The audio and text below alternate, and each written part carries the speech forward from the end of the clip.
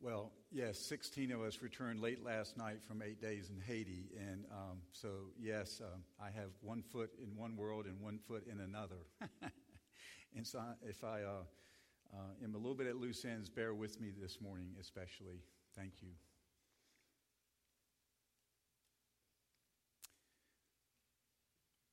I found it just engaging that we are coming to the end of the church year.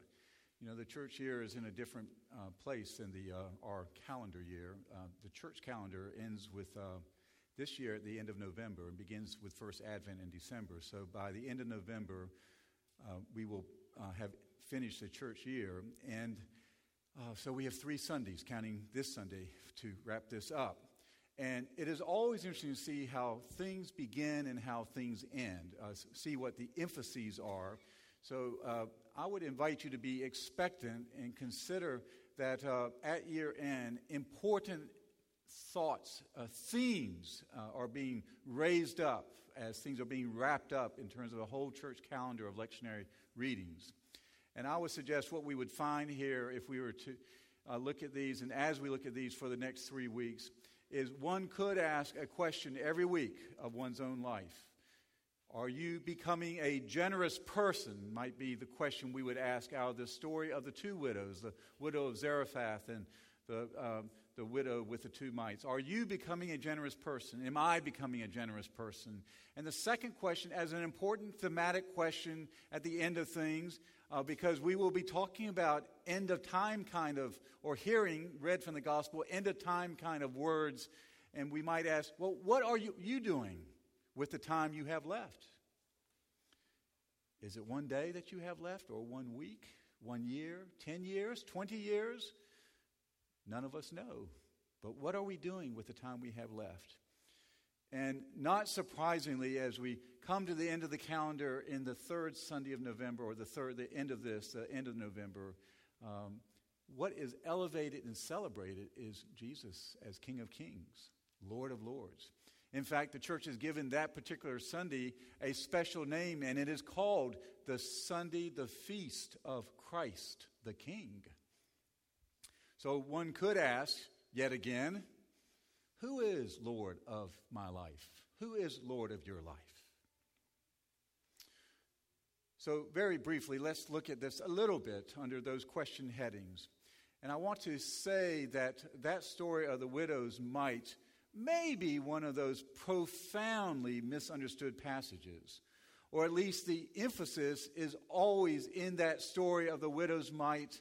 The emphasis is always on the wrong syllable. You know, understand that? The wrong syllable. Because we usually are granted emphasis as we hear this and think about this on the widow and her mite.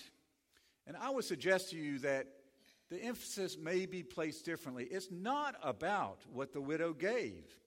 Instead, it's about what everyone else gave.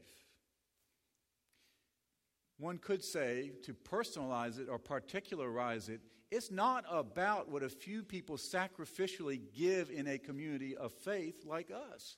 It is about what most people choose not to give in a community of faith. That is why, for example, for the past year and probably continuing to the future, we've elevated this idea, first things first, in our individual family lives. First things first, pay God. Pay yourself, savings, pay your bills. An inversion from how the world usually tells us to manage our lives and manage our finances. And the clergy, the vestry, and there are other noble individuals, noble families here who lead in this first things first strategy scheme of living by example and by their testimony at times. Think of that Old Testament story. It's a peculiar story. The woman's about to prepare a meal so that she or her son can eat a final meal and die from starvation. And Elijah, the man of God, the prophet, says, prepare me a meal first and see if the Lord won't provide. Do you see the inverting of priorities because of the obedience of the widow of Zarephath? Simply the name of a community, a town, the widow from Zarephath. She is obedient on that prioritizing, if you will, pay God first things first. And so she prepares something for him, that other-centeredness that he promises God will honor with reward in her own life. And the story ends very simply that there was provision there for her, even in her willingness to give up what she had.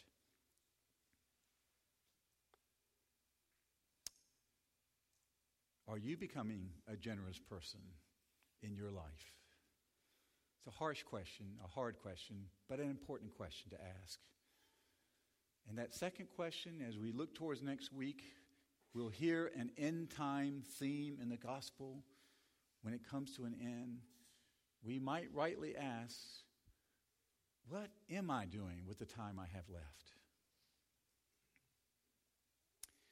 Something I love about St. Paul's is that we have been seeking to live under a dual theme in our lives, and really more. But that dual theme is expressed here in Door Hall.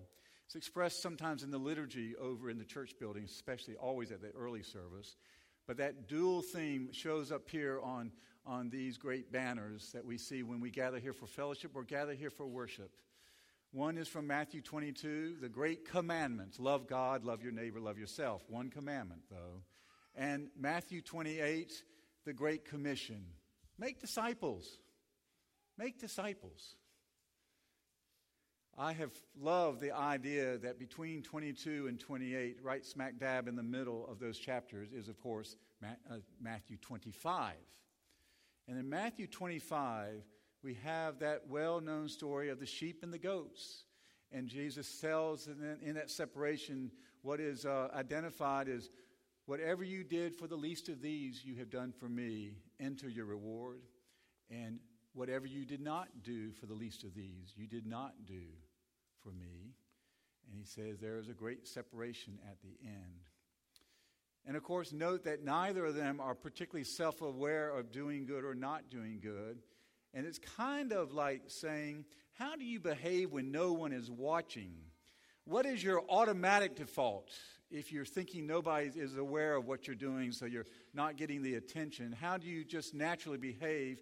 Because if the life and spirit of Christ is infused and flowing in you, you will be given towards that posture of concern for the least of these. If I may, because this St. Paul's community is such a wonderful Matthew 22 community, Matthew 28 community, and it's a wonderful Matthew 25 community. It makes me so proud to be a part of this family. Whether it's the free medical clinic on Thursday night, or Meals on Wheels, or all the individual ways, some known and some not known, that you move out into this community Sunday to Sunday, week to week, and become the hands and touch and care of Christ in a Matthew 25 kind of way. But if I could indulge for a moment, and actually in that indulging, give thanks to this community for what you have done with regards to Haiti. From Sunday afternoon, a week ago, when we opened the clinic, to Thursday night, when the last patient was seen and we began to pack up and prepare for departure on Friday, 684 patients were seen, plus a physical exam of every school child's mouth by the dentist, plus fluoride treatment for those 280 school children to protect their teeth, plus teeth extractions, and for the first time, Jimmy McClary sealing teeth to try to save teeth and rather than extract them to protect a child's or a youth's tooth by sealing. Skin surgeries and IV fluids. Extraordinary ministry of presence by 16 of us. And then from them, evening engagement after a long, long day, evening engagement with the children who gathered around the well-lit community and had glow sticks and patty cake, and digital photos exchanged as cameras were shared from the Americans with them. And those who speak English learning a bit of Creole, and those who speak Creole learning a bit of English. and ceiling fans and ventilation fans for the church installed, a new cistern water pump installed, replaced actually, outdoor spotlights put up, fixing and repairs of the benches that were built by another group of folks from here some years ago and now ready for repair, and games with the children, basketball and soccer and foursquare and hopscotch on the new concrete plaza built by monies from the Christian Learning Center fundraiser of a year ago or last spring. And even home visits, Haitians wanting to show their homes to some of us. And so walking us down rural single lane paths to their house to say, this is where I live in these very humble abodes. And Holy Communion each morning to set the tone for the day. And on the first day of Holy Communion, almost all white, 16 of us, one or two Haitians who came in to our outdoor communion under a tree. And then the next day, a few more Haitians. And the next day, a few more Haitians, till by our communion on Friday morning, almost as many Haitians as there were Americans gathered together to break the bread and share the cup, to exchange the peace, to enjoy that beginning of the morning in that way. Of course, Sunday worship last week with them, all of us gathered with the hundreds of them in their church. And from you, in addition, your prayers. And I know as someone spoke to me at the door coming in this morning, said, I prayed for you all week, prayed for you all week. I know there are many who were very intentional about that because that's who you are. And your provisions through Hands on Haiti and your generous donating of your gifts.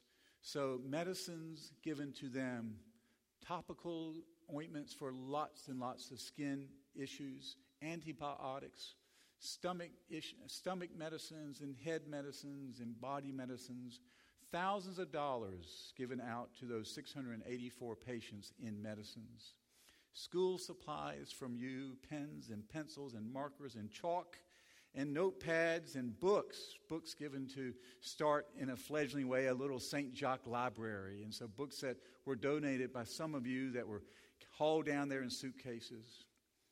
And one individual, there are so many individuals, I don't see him here. No, oh, I do too. He's over there, yeah. Dave Barnett, who works for FedEx, who quietly ministers in this congregation, wonderfully worships here with his wife. And Dave Barnett, who put his hand on 8 boxes as a FedEx person and made sure step by step it got through Haiti customs and got delivered through various barriers until it was put into the hands of the diocesan office that it could be brought to us with ceiling fans and the ventilation fan and a generator for another ministry there. Thank you, Dave Barnett, for an extraordinary gift and caring on your part.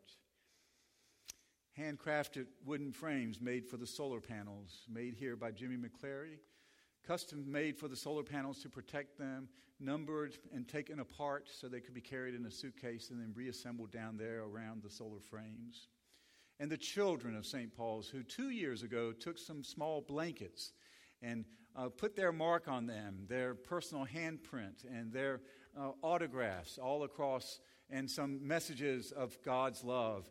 And those blankets not able to be carried a year ago because of weight issues, carried down this year and handed out one by one to 50 of the children in the preschool after they had their fluoride treatment.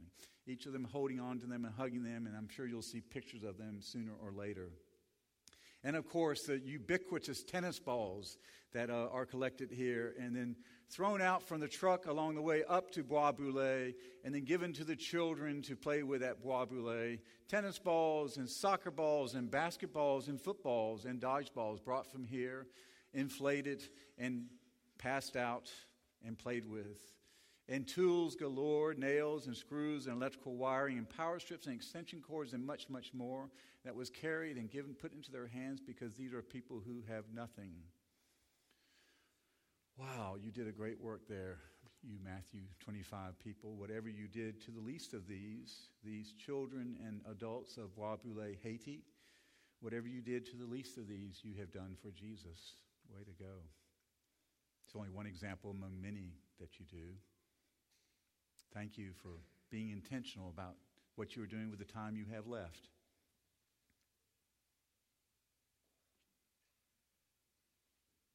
And always to ask, who is Lord of your life?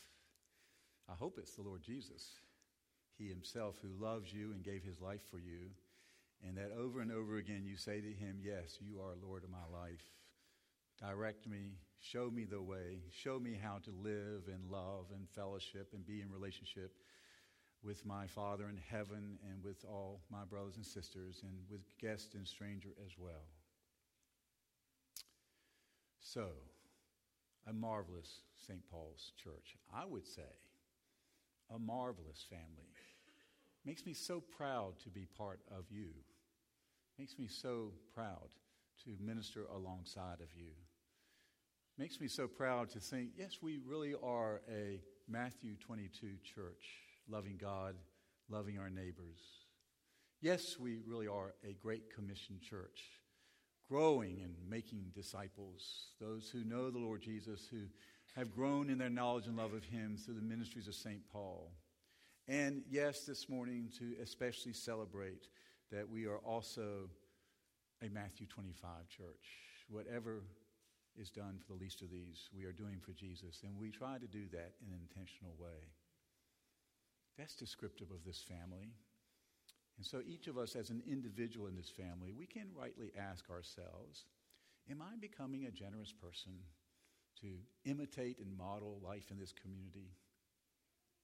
And to ask ourselves, what am I doing with the time I have left? Even if it's 20 or 30 years, how am I prioritizing my life? How am I prioritizing my life? And yes, to ask, who is Lord of my life? Yes, Lord, it is you, even you.